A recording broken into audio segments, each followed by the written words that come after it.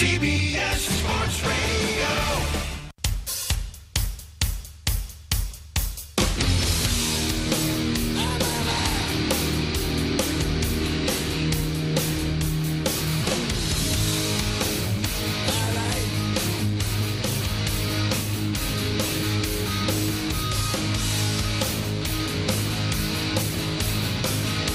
You're listening to The Vince Quinn Show, weekend overnights on CBS Sports Radio. Hello again, my friends. They call it weekend overnights. I call it a morning show. Vince Quinn back with you on CBS Sports Radio. This could be a weird one. This is a weird one today. I got to tell you, it's a very strange day for me to be doing a show because the main topic to start is Carson Wentz. I'm a Philly guy. Like, I went through the whole Wentz experience. And so to get to this point where Wentz got dealt to Indy, we'll paint the whole picture of how crazy this is, how it became such a bad situation, whether or not the deal was worth anything, what does this mean for the Colts. We're going to get into all of that stuff. But first off, again, just hope you've been having a good week. I know that we're on in Texas. To everybody in Texas, I hope you've been safe. I hope you've been able to take care of yourselves. I hope some of your power is back, water running, whatever it is. And all the best to you out there, because everything I see that's going on in Texas is absolutely brutal. So I hope you're doing all right. But getting into the story here, because let me explain to you how big a deal this was that Carson Wentz got dealt out of Philly, okay? It starts in 2016, obviously. The guy gets taken as the number 2 pick in the draft. And the Eagles traded up a lot to get there. They were something like 17 or 14. They were deep. They were in the middle of the first round that year. Then they made a couple of moves. Howie Roseman did magical things. He got rid of bad players. He moved all the way up to number 2. They drafted Carson Wentz. I couldn't have been happier. It was as happy as I've ever been. It was amazing. It felt like Wentz was the guy. Because if you looked at Carson Wentz and the prospect that he was at North Dakota State. It's not a Division I school. Whatever, fine. There's plenty of good players that have come out of, Division II, AA, whatever you want to call it. I forget what it's called at this point, but you get what I'm saying. For a guy like Carson Wentz to come out for that size, the arm strength, the mobility, he was a guy that was billed as just loving football. There's a story that used to go around of Wentz. He was out at dinner with his girlfriend, and she yelled at him because he was looking at the playbook or watching tape under the table at dinner. So that's the kind of guy that he was. When he got drafted at 2, and you saw what he started to do at the beginning of his career, and I was there firsthand. It was the one time in my life, it was the 1 year in my life I was able to sneak into a season ticket plan. It was amazing. Week 1, I'm sitting there. I'm in the stands. I got a Wentz jersey on. I'm geeking out. And they won that first game, and people were excited. It got to the third game of the season. They played the Steelers. Nobody thought they were going to win that game. And they blew the Steelers out of the water. And here's what happened in Philly in 2016 with Carson Wentz. After that game, where they blew out the Steelers, people were wearing Wentz jerseys and literally dancing their way out of the stadium. Okay, it wasn't so graceful. They were probably like 15 beers deep. But you get what I'm saying. Like, there were people literally dancing because they just couldn't believe how great everything was going to be in Philadelphia forever. They renamed the state Wentzylvania. They were selling bootleg T-shirts on every corner in South Philly. Like, it was a phenomenon. It was a revolution when Carson Wentz first came to Philadelphia. And for 2017, for the guy to be an MVP candidate and the team to win a Super Bowl, it just felt like it was going to go on forever. And now he's a Colt. How'd it get here? Right? That's one of the things that's so shocking about this. We'll talk about the deal. What did it mean? What is the value? All that stuff. But how did they get here is a really stunning thing. How did this happen? Matthew Stafford got dealt. He'd been there for a long time. He's in his 30s. They haven't built anything ever around him. The best they got was, one playoff game? And that's it. Okay, I get why Matthew Stafford got dealt. That makes a lot of sense. Deshaun Watson, absolute rarity, right? Young guy in his prime, playing amazing football, and potentially, maybe, possibly on the market. That's a rare thing to see. Carson Wentz is 27, 28 years old? They just gave him a big contract a year ago. He's gone. So what happened? What happened? How did it get this bad? Part of it is a lot of messy stuff. Nick Foles, a backup quarterback, winning the Super Bowl, makes things a little bit complicated. Wentz's injury history makes things a little bit complicated. The other thing is, for the past couple of years, and this is part of the problem, he just wasn't that good. He just wasn't that good for the last 3 years. 18, 19, 20. Wasn't that good. I saw every game he played. I saw every game at least twice. He wasn't that good. In fact, this year especially, he was downright awful. And so, how did that happen? How does a guy that's an MVP just a couple of years ago become such a bad player that he got benched and deserved it and now is in a whole other city? He made bad decisions. The coaching staff wasn't great. There were injury problems all over the place. And with that, some dysfunction in the front office. I mean, it's really the playbook and how you don't run a team. It's everything that could have gone wrong with the team did go wrong. And now the guy that's the center of the franchise, that franchise quarterback, the thing that the Eagles gave up so much to get, they gave that guy away for a third-round pick this year, a second-round pick next year that might become a first. Is it enough? Actually, it is. And that's the thing that's kind of strange about this, because you think about it, it's a number 2 pick in the draft. They traded up. He's a quarterback in his prime. He's got athletic ability. You know, he's got some mobility. So how's a third rounder and maybe a first next year enough? Well, part of it is he can't play right now. He can't play. He is not a good player. He got benched. He deserved to be benched. He wasn't any good. Decision-making was awful. He stayed in the pocket a lot and just got crushed. All the things that were working with him, all the things that made him great did not seem to be there at all this year. He played more games than he should have. You look at the stats, he played maybe 3 or 4 games more than he deserved this year, but he was a franchise guy, and they wanted him to be the franchise guy, and they were so desperate for him to turn it around that they gave him as long a leash as they possibly could. It got to the point where they couldn't stomach it anymore, and they had to put that guy on the bench. They just had no other choice. So, what's he worth?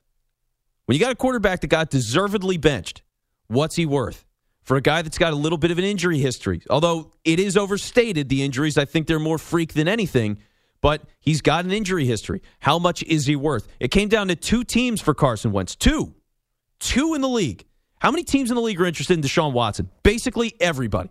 On some level, it's a question of whether or not they're actually able to do it. Do you have the cap space? Do you have the amount of draft picks that's going to be able to get you to that conversation? Those are the things that limit you. But anybody that doesn't have Aaron Rodgers, they're going to be looking at trying to have a conversation about Deshaun Watson. That's not the case with Carson Wentz. There were 2 teams that were in on him. He wanted out, and that's part of this conversation too. He wanted to leave Philly. We will talk more about that later. But he wanted to leave Philadelphia. Chicago wanted him, and the Colts wanted him. Wentz didn't want Chicago. So, you had one team. One. There was one single team in the NFL that they could feasibly work out a deal for. They got a third-round pick this year. They got maybe a first-rounder. As of now, it's a second. There's some conditions in there. I won't bore you with those details for the moment, but that's a part of the deal, and that's it.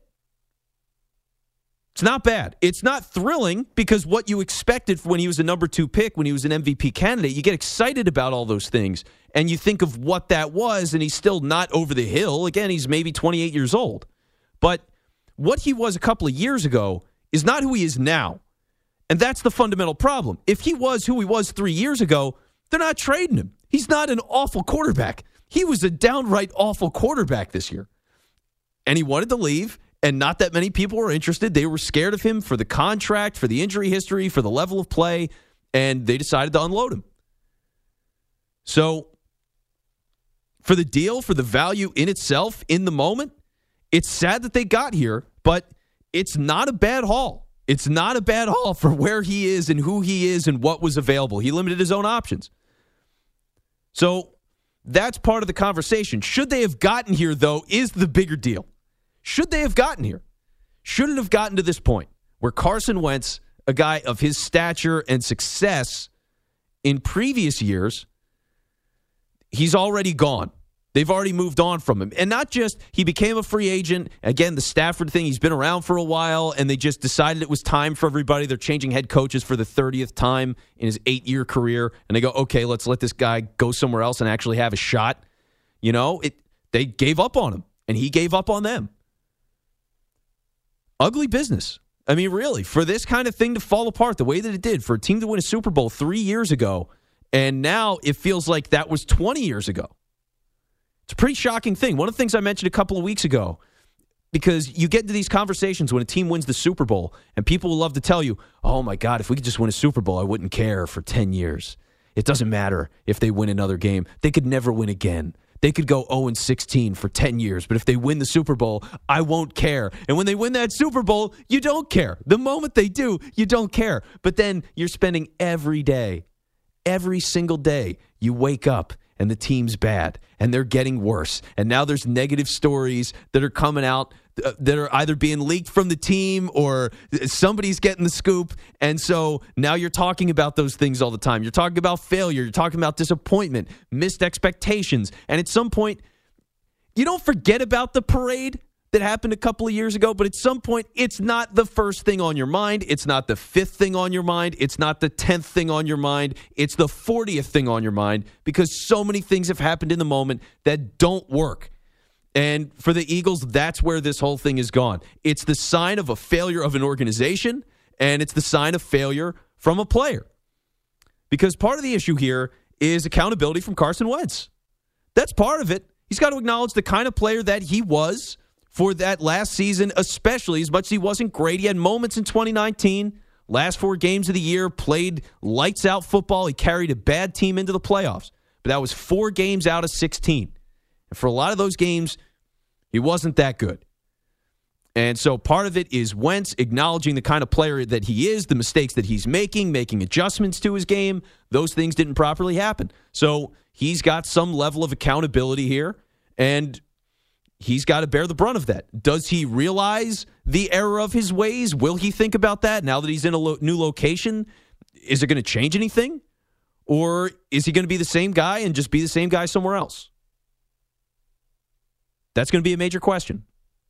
But part of it is an organization that couldn't get this guy and grow him and build him and fix him. The coaching failed. The general manager failed. The players around him either got too old or too injured, and they failed as well. And the whole thing crumbled. That's what's so surprising about this. It's not just Wentz, the player. It's not just the Colts and what it means for them, but a team that felt like the executive of the year would have had the MVP, Super Bowl winning head coach, one of the greatest stories you could ever see with a backup quarterback winning the Super Bowl in a shootout with Tom Brady and the Patriots, Nick Foles catching a touchdown in the Super Bowl. You know, the Philly special, which people in Philly have tattooed all over their bodies. And that is not an exaggeration. It's crazy. It's crazy that it got to this point. And it's sad. And in a lot of ways, just for me personally, again, like being an Eagles guy, buying Wentz as much as I could have possibly bought into the stock of the guy, he just hasn't been the same player. And I'm curious for you, because again, for me, it's a little different. I'm in this every day. I'm reading local stories. I do some work at a station in Philly. So for me, my perspective of this and the way I've looked at it is it's from living in it. And so for you being on the outside, I mean, what do you make of Carson Wentz? What do you make of this situation? What do you think of him as a player? Do you think that the team failed him? Do you think that he's a guy that's just not that good? Was he ever that good? Did he just have one hot year for a couple of weeks in 2017? He was a pretty good player with an amazing team. Like, who is this guy? Do you feel like your team missed out? Are you a fan of a squad that you say, you know, if they traded for Wentz, I think they should have gone and paid that price? Maybe you would have been happy giving up a third and a second-round pick next year that could become a first.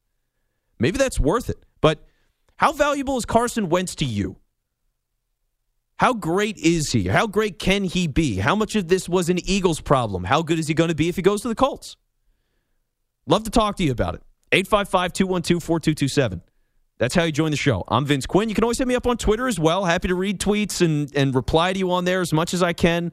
855-212-4227, again, is how you do this on the phone. So with that being said, again, we just covered a lot of the Eagles' ground on this related to Wentz.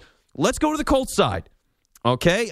Who are the Colts now? Because depending on who you talk to, it's either they're a team that really didn't make any strides, or maybe they're Super Bowl contenders now. Who are the Colts at this point? What does the Wentz trade mean? That's all on the other side. Also, we are coming to you live from the Rocket Mortgage Studios. When you want the ability to adjust your loan options in real time, Rocket can, and we'll be right back. You're listening to The Vince Quinn Show on CBS Sports Radio.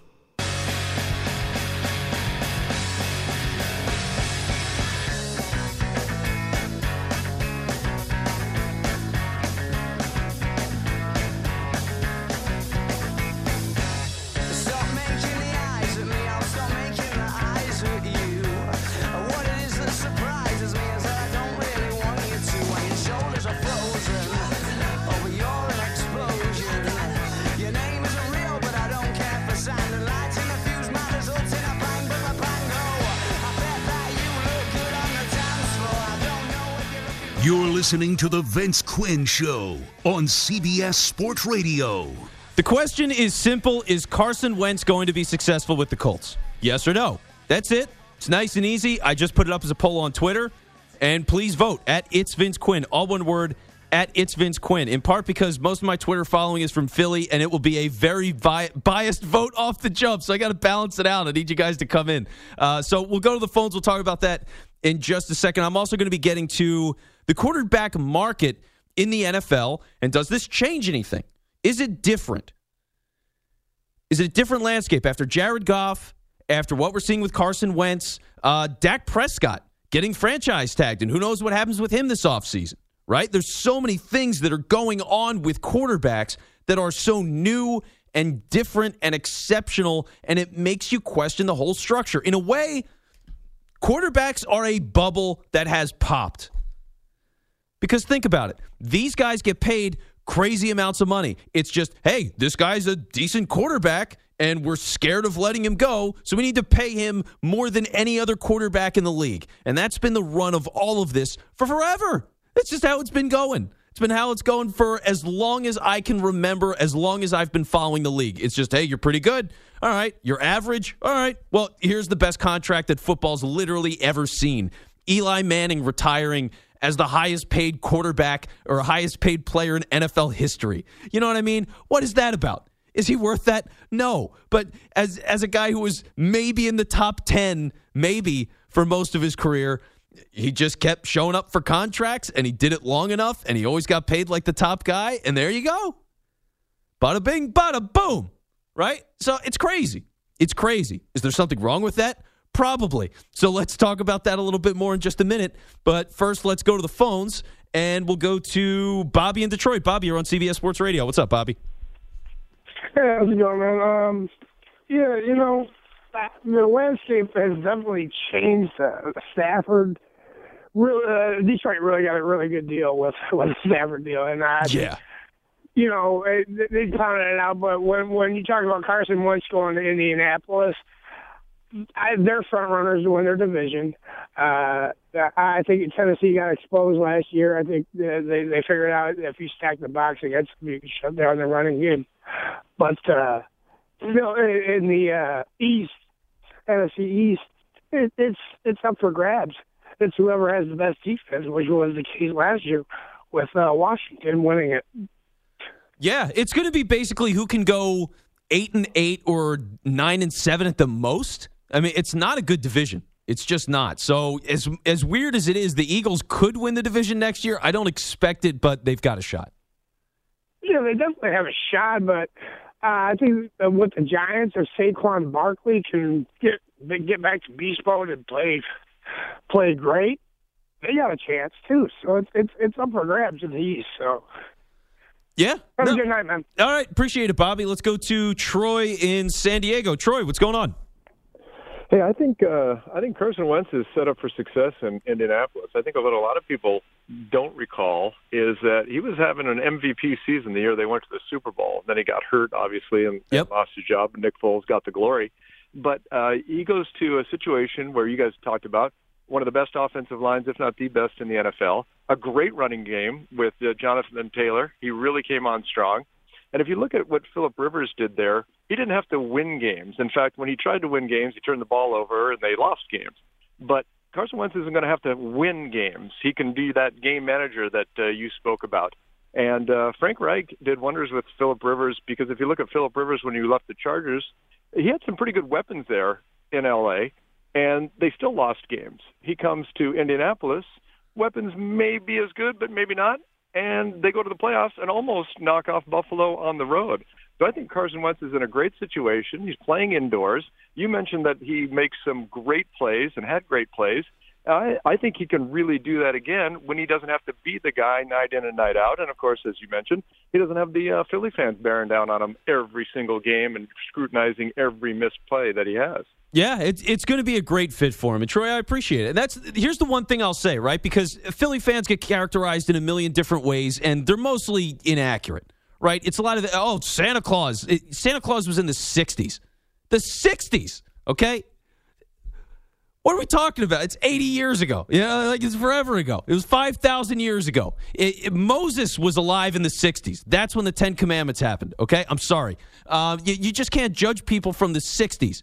It's ridiculous. Where do you live? Is the town exactly the same as it was in the 60s? If you're in a big city, probably not. So half the city loves Wentz. They love him to death, and they hate the organization, and they're miserable that he got traded to the Colts, and they think it's a disaster, and he's going to burn the Eagles by being with the Colts. So it's not like Philly, like everybody hates Wentz. Okay, that's not the case at all. But there is a lot of pressure. There was a lot of pressure around the guy, and he didn't live up to it. And part of it is, and this is part of the reason why Wentz has had these struggles over the years, he's put pressure on himself.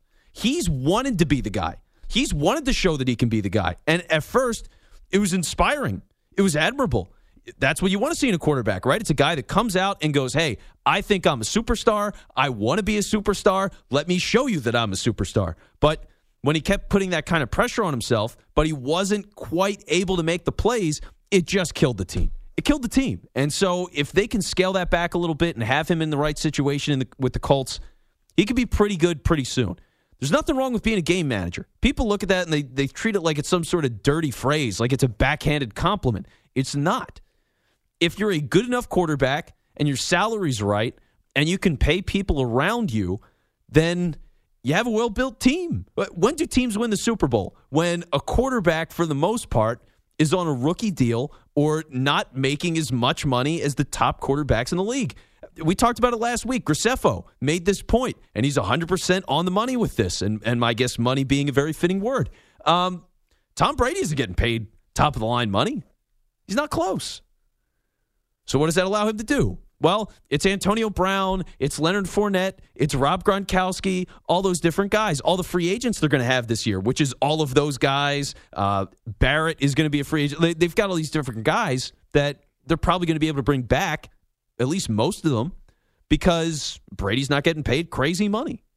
So that's where you go back and look at the quarterback market. You have to consider just that cycle that we got into, or well, not we. I'm not sitting down and having these discussions. I'm not an agent. Although if they want to hire me, I'll gladly take a cut of some NFL player's contract. I'll do that in a heartbeat. I won't be a good negotiator, but whatever they take, I'll be happy to have.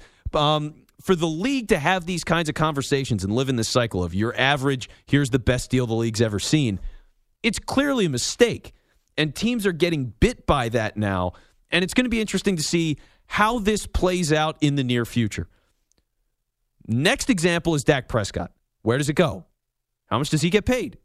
He's got a franchise tag that he could get this year, which puts him, in the average of the top 5 quarterbacks in the league? So he's going to get a lot of money this year. It's a lot of money. And is that worth it for Dallas? Do they tag him with the intent to trade him for a team that would trade for Dak Prescott? How much do you pay? What's he worth per year? Would you pay him like the best quarterback in the league? Do you give him a top-of-the-line contract? Are you terrified he's coming off the injury and you see what happened with Goff and Wentz in the same draft? Does that scare you off? I don't know. I'm curious to see where the league goes with that. That's a major question, trying to figure out how all of this works going forward, how all these different trades and quarterback problems, how they change the league. Think of some of the guys that are coming up next year. So not this offseason have the contracts, but next year as we get to 2022 free agency, right? Some of the guys that are free agents in 2022. So conversations will also be starting soon-ish in the next couple of months, and maybe it goes into September. Baker Mayfield. What's Baker Mayfield worth? That's a hell of a question, isn't it? How much money should he be getting paid? Lamar Jackson. How much money should he be getting paid? Does he get a top-of-the-line deal? Is he worth that? How much is he worth? How fair is it? How do you work out those negotiations? And then Josh Allen, which right now, Josh Allen is definitely slated to get a top-of-the-line deal. Now, he's had one great season of ungodly good football, so he's got a pretty good case. But if you're the Bills, on some level, you are worried that things can go south quickly. So how do all of those deals shake out? How does this change the dynamic? Does it change at all? Maybe everything's exactly the same after this, but I have a hard time believing that. And maybe, and this is a wild proposal, maybe guys get paid for being how good they actually are. You know, it's like, I mean, maybe it's Graceffa, you're kind of smiling about it. Like, it's a wild concept in the NFL, but maybe we see that for a change. Well, again, I agree with you for the most part. The days of Ryan Tannehill being the highest paid quarterback in the league have to be over. Like, they just got to end. Like, the idea of throwing, like, the Dolphins did it, and the Dolphins were basically in the no man's land of, you know, we don't want to lose Ryan Tannehill, but, you know, where do we go if we don't have him? What are our real options? So the Dolphins were kind of stuck in the middle when they gave him the first extension, and then he parlayed it into another extension where he got top-of-the-line money. So Ryan Tannehill was able to double-dip twice and get top-of-the-line money. And now I think the NFL's kind of solved that problem because Patrick Mahomes blew everybody out of the water with his contract. Like, guys like Dak that are coming up to be free agents, guys like Lamar Jackson that are coming up to be free agents, they haven't shown what Patrick Mahomes has shown, let's be honest. No, not there's close. No way that the Cowboys, the Ravens, Team X should pay whomever comes up more than Patrick Mahomes. It would be insanity. Well, does he become the lone, maybe like he's in another stratosphere, he's just another guy, like he's in his own universe, and everybody just gets rid of that deal, but they keep doing the same thing with everybody else. I could see that happening, but in reality, that's probably not where you should be. Like you're talking about this famed class of Baker Mayfield and Josh Allen and Sam Darnold and Josh Rosen.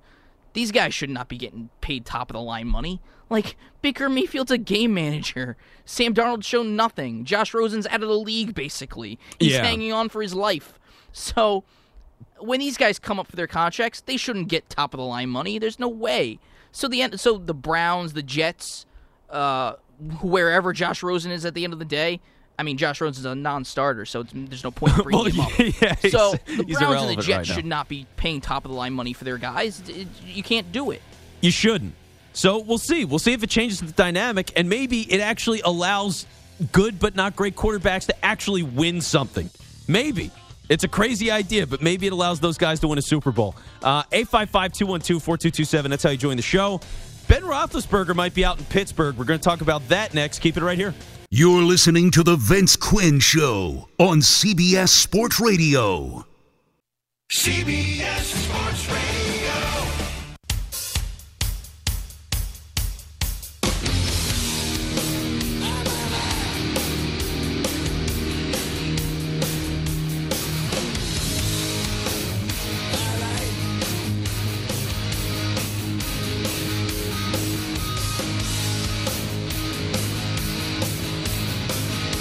You're listening to The Vince Quinn Show, weekend overnights on CBS Sports Radio. Big Ben might be out in Pittsburgh, which is a very fascinating story. There's a lot of things going into the idea that Ben Roethlisberger could be out in Pittsburgh. I want to get to that in just a couple of minutes. We started the show talking about Carson Wentz. If you want to get in, you think he's going to be successful with the Colts, will he not? 855-212-4227. That's how you join the show.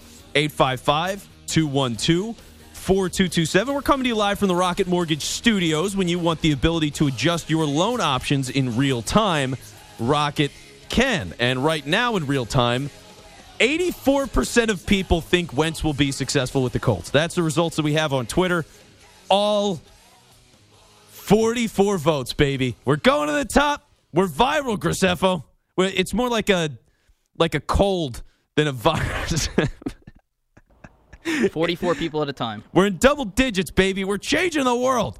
If you get to triples by 6, let's celebrate. There we go. I'm demanding a raise. If we could go anywhere, we would go somewhere. You could get to triples in votes. People are knocking down my door left and right. They're dying to get the Vince Quinn Show. Call me. No, but let's talk about stop the nonsense and let's talk about Ben Roethlisberger for a minute here because woo, there's a lot of smoke that's starting to come up around the idea that Big Ben could be gone. They've been lukewarm about keeping him around. And with good reason. Who is Ben Roethlisberger at this point? Is he a superstar quarterback? Is he a great quarterback? Is he a guy that you really worry about week in and week out? Because here's the thing. Here's the credit that I'll give to Ben Roethlisberger. What he's been able to do. You think about the guy that he's been over the course of his career. Because he starts off like most quarterbacks, right? It's hand the ball off, make a couple of passes, be a game manager. He sticks around for a couple of years. He keeps getting better. He starts to make more and more plays down the field. They trust the offense more to him. In a way, he's gone the Tom Brady route. Like he went from the game manager to the superstar guy that could throw it 35 to 40 times a game and win you the game. He's had some ridiculous games where he's thrown it like 500,000 times and a half, and they needed him to do it, and it worked, and they won. He's had games like that. He's had an amazing career. And for him to be that kind of guy, grow into that kind of guy, and then have that graceful last phase of his career where he becomes a guy that just makes the quick, easy passes. He's been doing this for a couple of years now. He's been able to get the ball, immediately look for a guy, look left, look right, fire the ball out. He gets it out just as fast as anybody in the league and keep the offense moving. So he's adapted. He's survived to get to this point, right? It's not like he's got the arm talent of Aaron Rodgers right now, and so he can do all the things that he used to, that he did in his prime. That is not the case. And so credit for Roethlisberger to make those adjustments, to get as much out of himself as he's been able to do. But how far has he taken the Steelers? They've hit their peak.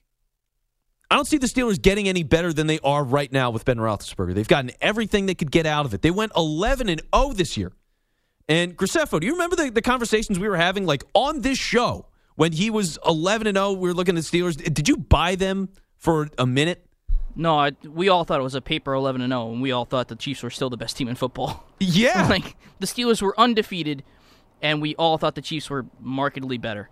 And to be fair, the Steelers had played basically no one. Like, let's be honest. Like, they got to play the NFC East this year. Hey. The Eagles are doing just great. They're doing fine. Yeah. Get in line. No, I mean, the Giants still exist. The Washington football team still exists. The Cowboys. So, the Steelers, to sum it up, I think we all knew that the Steelers were a paper 11-0, and they weren't going places that, the record was showing. No, and that's the thing, is you look at this team, they're capped. They're capped. Now, here's where it gets interesting, because for the Steelers to start looking at other ideas and consider other possibilities and leave the door open is a smart move by them, because one, they should be doing it anyway, but two, it gives them some leverage here with Ben Roethlisberger. One of the things that Roethlisberger said towards the end of the season, or maybe right after the season, was, I would love to take some sort of drop in salary. I don't have the exact quote, but he talked about taking a cap hit or giving back money to the Steelers for the idea of having a better team around him, adding more pieces, and having a better shot at a Super Bowl. Now, how willing is Ben Roethlisberger to do it? Because if he wanted to, he could go all the way down to the veteran minimum. That is the floor. It is the literal minimum that you can accept. If he was willing to do that, slam dunk. You keep Ben Roethlisberger, you put all that money into anything else that you possibly can, and you go for it. He's been in the league for forever. He's been in the league for a very long time. He's got all the money in the world. His grandchildren have all the money in the world. They're going to be just fine.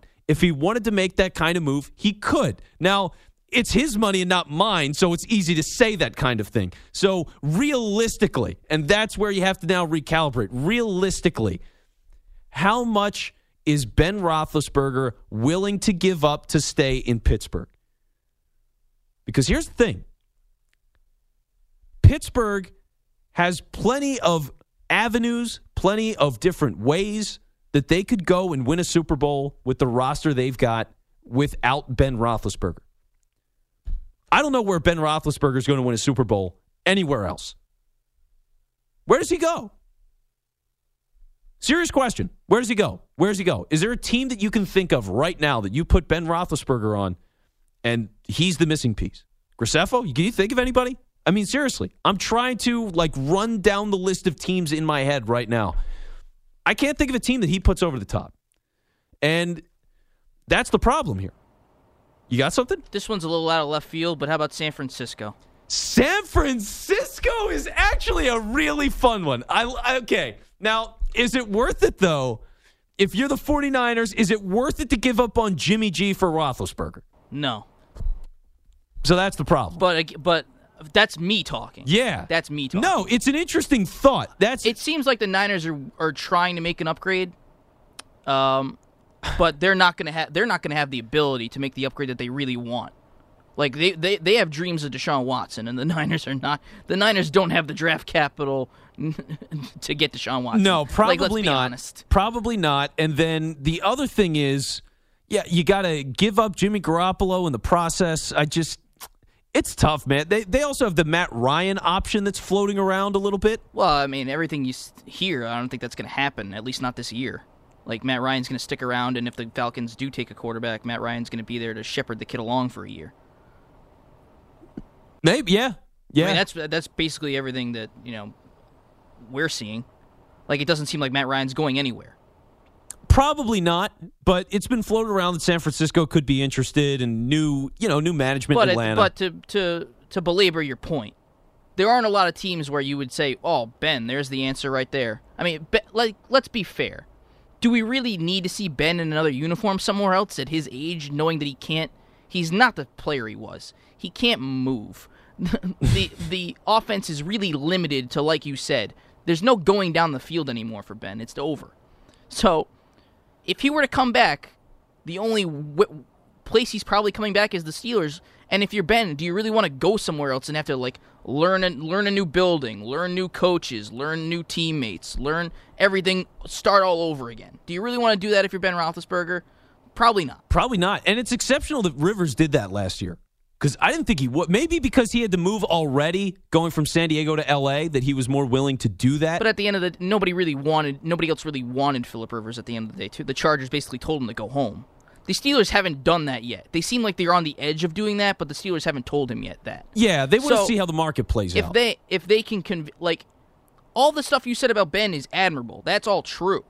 But it still comes back to the other side of the coin of, did the Steelers even want Ben back at whatever number he's willing to play for? And that's the other thing, right? Because, again, it's, okay, how many teams could Roethlisberger turn into a Super Bowl contender? Maybe, kind of, sort of San Francisco. Maybe. But it doesn't make all that much sense for them. But for the Steelers, how many quarterbacks could you plug into the Steelers and you can make a good case that they're a contender?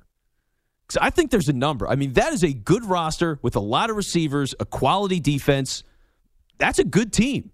But they don't have the quarterback on the roster now is the point. Well, that's the thing. So how many guys around the league could you plug into that team that you could feasibly turn them into a legitimate contender? For example, because obviously now the deal's been done and it's not going to happen, but if you had gotten Carson Wentz and they were able to reclaim Carson Wentz, could Wentz with that team, with those receivers and defense, could they be a contender? I think so. Yeah, sure. I get where you're coming from. I think the Steelers really do think they have something invested in Dwayne Haskins. Like, at the end of the honestly, Woo! The Steelers know that they brought in Haskins for nothing. They're gonna try to build him up from the ground up, try to get his maturity to match his talent. If anyone can do it, I would give Mike Tomlin a fair chance to do it. So, for them to take a chance on Haskins and see if he can play, that's not the worst flyer you could take. No, it's not the worst flyer. They should probably get some competition, and this is the other scenario, and this is the conversations they have to be having. Haskins has been compared to Roethlisberger. And so when you've got Roethlisberger in the building, you go, okay, maybe we don't really think we're going to win a Super Bowl with Ben. We think we're going to be competitive, and if things break our way, absolutely, we're in the outside conversation on this. So is it worth it to be in the outside conversation with Ben, have Haskins there as the backup, have him learn from Ben for a year, maybe give him a game or two at the end of the season, depending on how things are going. You can make some transition and go from there. Is that worth it for him? And it might be. To get Haskins for nothing and reclaim him, and the Steelers, I mean, they're just a well-run organization. You can buy that can happen. It's just, is that the right move?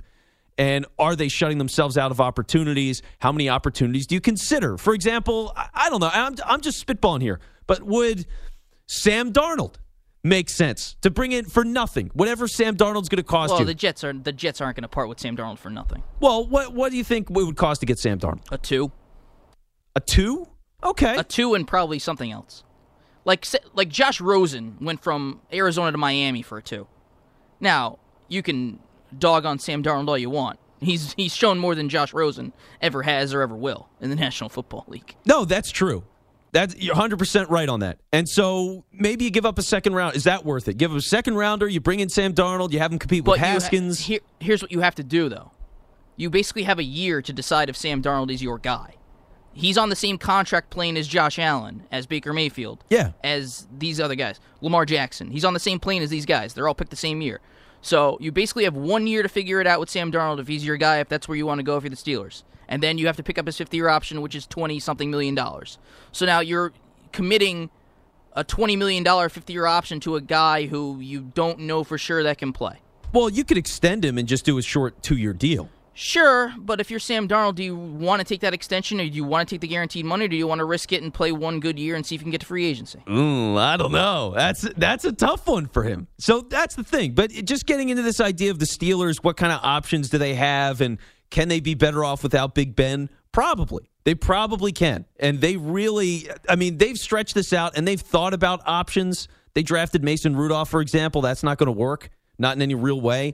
So they got to come up with something here. And now they're really exploring ideas, and I think they should. So 855-212-4227. That's how you join the show. 855-212-4227. We go to Marvin in Colorado. Marvin, what's going on? How you doing tonight? I'm doing good. What's up? Good. I don't think Carson Wentz is going to be showing anything for the Colts but failure, because he hasn't showed anything since the Super Bowl, and that's my opinion. I went to Walton High School here in Colorado Springs, Colorado, and I could probably be a better quarterback than he was. Well, last year he was really bad. Thanks, Marvin. He's had moments. That's the thing. He's had moments, but the consistency isn't there. It's just been too long for Wentz, and that's the thing. You could say 2017 till you're blue in the face, and I've heard it a billion times, but it's 2017.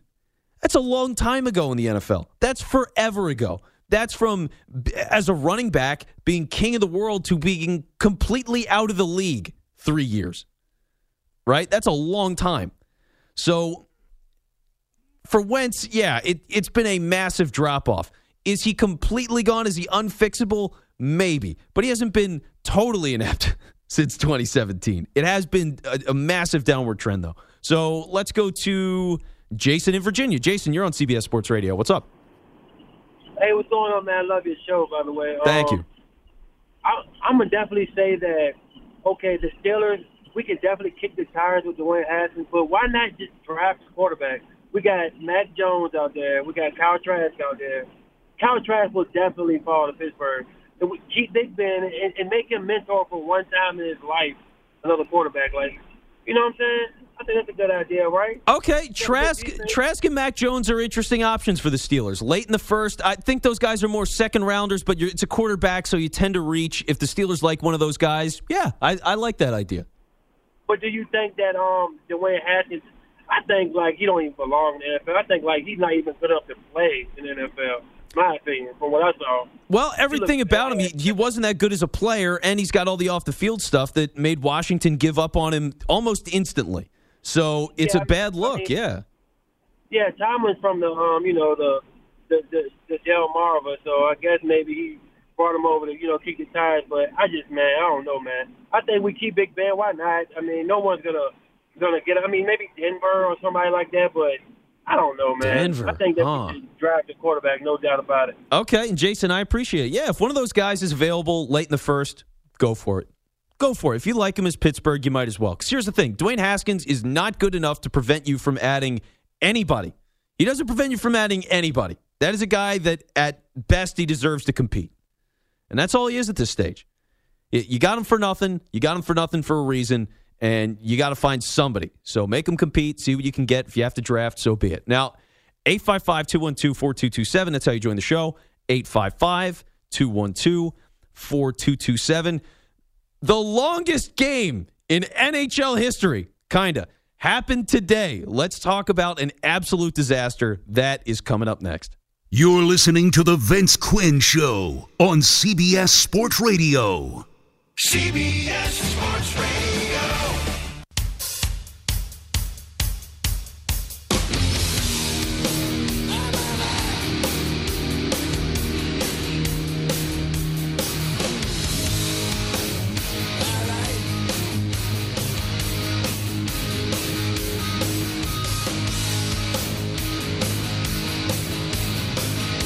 You're listening to The Vince Quinn Show, weekend overnights on CBS Sports Radio. So Carson Wentz is an Indianapolis Colt. And for it to get to this point, I mean, what a disaster the Eagles have become. Just what a mess. And we're going to get into that a ton in the next couple of minutes here. I'm Vince Quinn with you, coming to you live from the Rocket Mortgage Studios. When you want the ability to adjust your loan options in real time, Rocket can. And think about this. It's really amazing. You get a team that wins the Super Bowl in 2017. Head coach in his second year. Never been a head coach before. General manager wins executive of the year. Quarterback that was on track to be the MVP. 3 years later, three seasons later, the head coach is out. Roseman is awful as a GM. Nobody in Philadelphia believes he should have his job. And I used to be a Roseman guy. Coming from Philly, being an Eagles fan historically, it's just hard right now. I am an Eagles fan, but it's hard. There's just no reason Howie Roseman should have the job. He just shouldn't. So he's been terrible. He's gone completely off the rails. And Wentz is a Colt. Your franchise guy is playing for another team, and he's still in his prime years. It's crazy that it got to this point this quickly. Super Bowl teams fall apart for plenty of reasons. Plenty of them. But I don't know if anybody's fallen apart like this. Everything that felt so good and so right and felt like this could be a dynasty. This could be a team that would be competitive at the very least for a long time, be a contender. None of it works. And how does that happen? How does it fall apart so quickly? Because the teams that win a Super Bowl and then it changes, a couple of things happen. One of them is you win the Super Bowl, you have a lot of guys that are free agents. You can't afford those guys anymore. They all leave in free agency because they just won a Super Bowl. And other teams go, hey, that guy just won a Super Bowl. He's a free agent. Don't you want a piece of that? Well, yes, we certainly do. And so that guy often gets overpaid. Whoever they are, they'll get overpaid. Like I think of the Baltimore Ravens when they won the Super Bowl a couple of years ago. All their guys just were swimming in money, and the team broke up. They kept some of the players. Obviously, you don't lose all 52, but plenty of the major players. Ellerby, for example, there was the other linebacker that went to Cleveland, and he got a bunch of money, and I feel like he didn't do anything once he got there. So there's just a lot of stuff that happened that broke up the Ravens. Guys hit free agency. That happens. That's a common theme for teams that win once and then don't win again for a long time. Another thing that happens is it's a team that it's their last shot. Right? They bring the band back together for one last try, and it's a team that's just getting old. and it's never quite the same again. The age factor is too great. Things change over in the next year. Or having won the Super Bowl, your key players retire. And so now you have to go and refresh and restart, and you just don't win again for quite some time. When you do win again, or if you win again, it's with a almost completely different team. So those kinds of things happen. But to have the coach there, the quarterback there, the GM there, and none of it works, that's amazing. I mean, really, that's amazing. Because you look back at the whole thing, and it's a fluke. The Eagles winning the Super Bowl was a fluke. It's the most beautiful, amazing fluke that I've ever seen in my life, but I don't think there's any doubt that it was a fluke. It's a miracle. It's almost... For me to come out and ask the question at the start of this of, how did the Eagles get to this point? Maybe it's more of a question of how did they win? How did they get over the top? Just the right mix of everything. It's crazy. Every free agent they signed that year worked out to perfection. Every draft pick was doing enough. It all felt incredible. There was a point maybe 7 weeks into the season, they played this really super gritty game against Carolina. It was on the road, short week, Thursday Night Football. Cam Newton playing out of his mind. Wentz got hit 1,000,000 times in that game, and they only scored like 16 points. But you could feel it after that game that it was a Super Bowl caliber win. It was just a nasty, tough, physical game. And for them to come out and win, it just felt real. I remember looking at friends of mine. I was doing an Eagles podcast at the time, and we looked at each other and went like, this might be something. This isn't just a good team. This is a great team. And they went on to win. And you look back and you just go, how? It's incredible. Everything came together, and now they don't have any of it. So what happened? Well, one, and this is, a fact of life in the NFL. I'm not shattering anybody's visions here, but they were terrible at drafting. They've been terrible at drafting for the last couple of years. Obviously, you can't afford to do that, and it's what are the ramifications when you do? What happens when you don't draft well? Well, a lot of different problems pop up. So many problems pop up because you draft a guy, you draft all of these guys with the intention that you have some plan, right? You draft them saying, okay, this guy is going to be our starting left tackle for a long time. And then it's Andre Dillard, and he's not. Or you draft somebody saying, okay, this is going to be a project wide receiver, and they're going to eventually grow into a starter for us. And they don't. And then what happens when you draft these guys in the secondary, and they don't hit? Well, now you got to pay somebody to do it. So you get these cheap guys that are on rookie deals with the idea that in 3 or 4 years, they're going to grow into great players and you'll have to pay them, but they'll have earned that, and you've paid them very little for a couple of years. So it's worth it. It's worth the investment. That's what you do. That's what great teams do. That's how they win. They draft well. And when you don't draft well, now you got to pay guys, older guys, to fill those gaps. You trade for guys to make up for those bad draft picks. So now it's not just that you made the draft pick and it didn't work, and now that individual player was a mistake or you didn't develop them, and now you've got to go and draft somebody else. But when you're trading for veterans to fill holes that you couldn't do while drafting, now you're giving up draft picks in addition to the bad pick you spent to bring in another player. Maybe it's a guy like Darius Slay from the Lions. And now you're giving up draft picks, and you're paying him a top-of-the-line salary as a cornerback, which is very different than just spending one pick on one guy and paying him peanuts for 3 or 4 years. It's a massive difference. It kills you when you do that so many times, and that's what happened with the Eagles again and again and again. They missed out on players. They couldn't develop players. They signed Deshaun Jackson and brought him back, and it was fun for a week. Because the first week he was back, he was amazing. He had like 152 yards on 3 catches, 2 touchdowns. You're like, holy crap, this is a miracle. This is perfect. This couldn't be any better. And then he gets hurt the next week, and you basically don't see him again for 2 years. Now the Eagles just released him. They had to bring him back in part because of mistakes, because they couldn't draft, because they couldn't develop. And so those are the kind of problems that you get.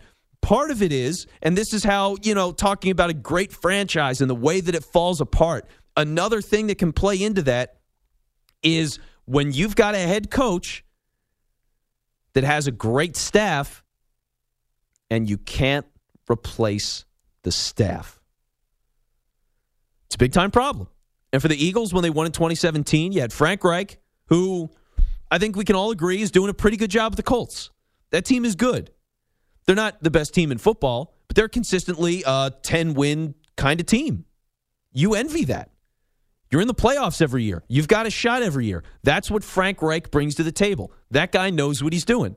So when you lose him, they had a quarterback coach, John DeFilippo. He left, and they weren't able to make good replacements. Different offensive coordinators. They've had a new wide receivers coach every year for the past 5 or 6 years. I'm not even exaggerating on that. I like to exaggerate and say, they've had, a billion this and that. But literally, for the last 5 or 6 years, there has been a new wide receiver coach every single year. That's insane. And so maybe Doug Peterson's a good head coach. Maybe as a figurehead, as a guy that, hey, he gets along with the players, and when they have all these injuries, he can rally the troops, and that's a great and worthwhile thing to have in a head coach. But if you can't have the strategy and you need other guys to support you and really be the driving force of your success on the field in that way, then you're not going to last that long as a head coach. Doug Peterson did not last that long as a head coach. And by the way, once he got fired, he's out of the league right now. He's saying he's taking a year off. I don't know. Maybe he is. But I didn't read anything of teams knocking down his door either.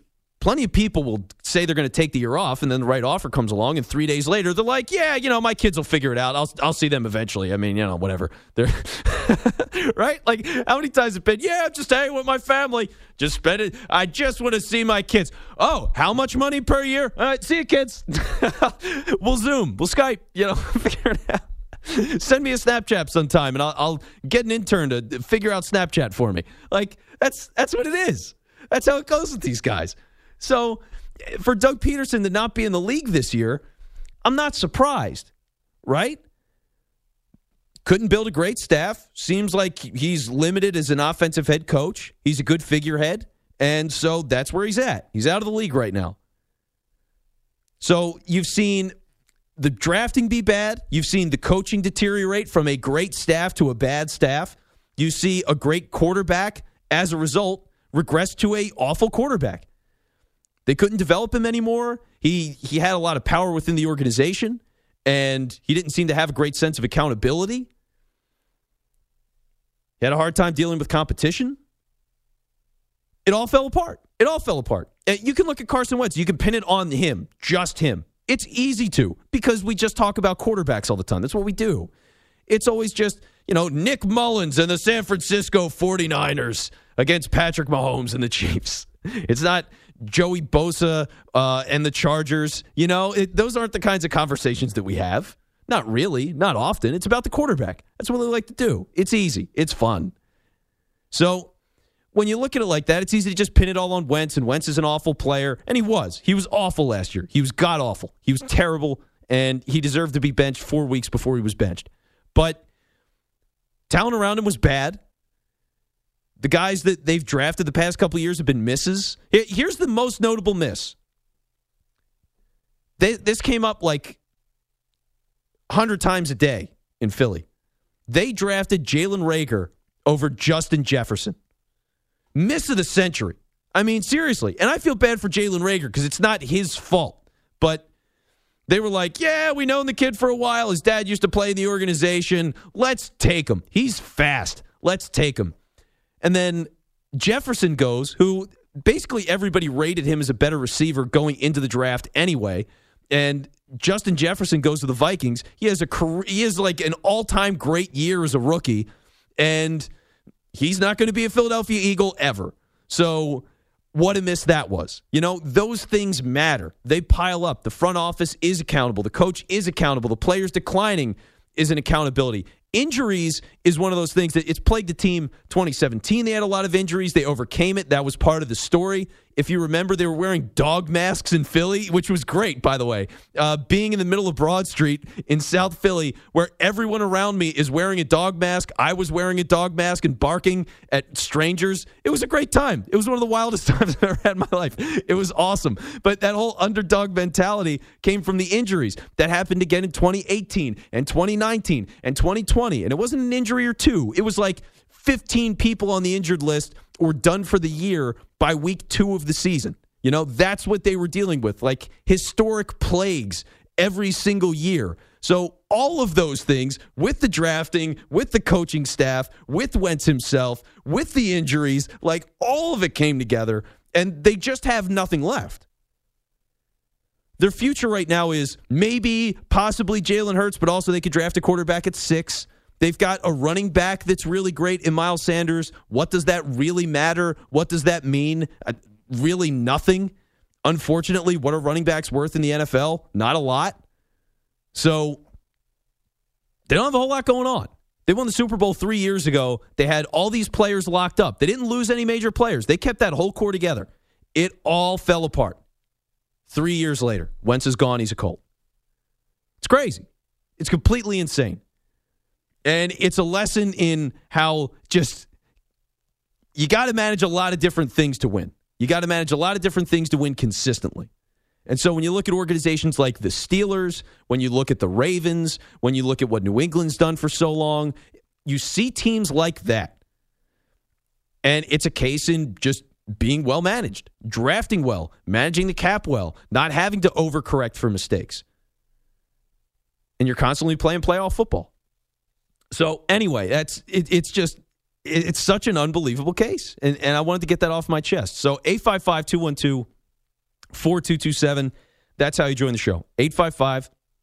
855-212-4227. Now, here's the other thing. When you think about where this is all going, right? For the Eagles, they've lost all their credibility. They're not a destination anymore. They're not a place where players are going to be. If the money's equal, you're not going to the Eagles, odds are. So what does it mean to have respectability? What does it mean to be on the other side? How do those things benefit your team? What are the small ways you can see that happen? Well, there is one little story that came out in the news of a team that turned things around, and you can already see their future getting infinitely brighter. And we're going to talk about that on the other side. Keep it right here. I'm Vince Quinn with you on CBS Sports Radio.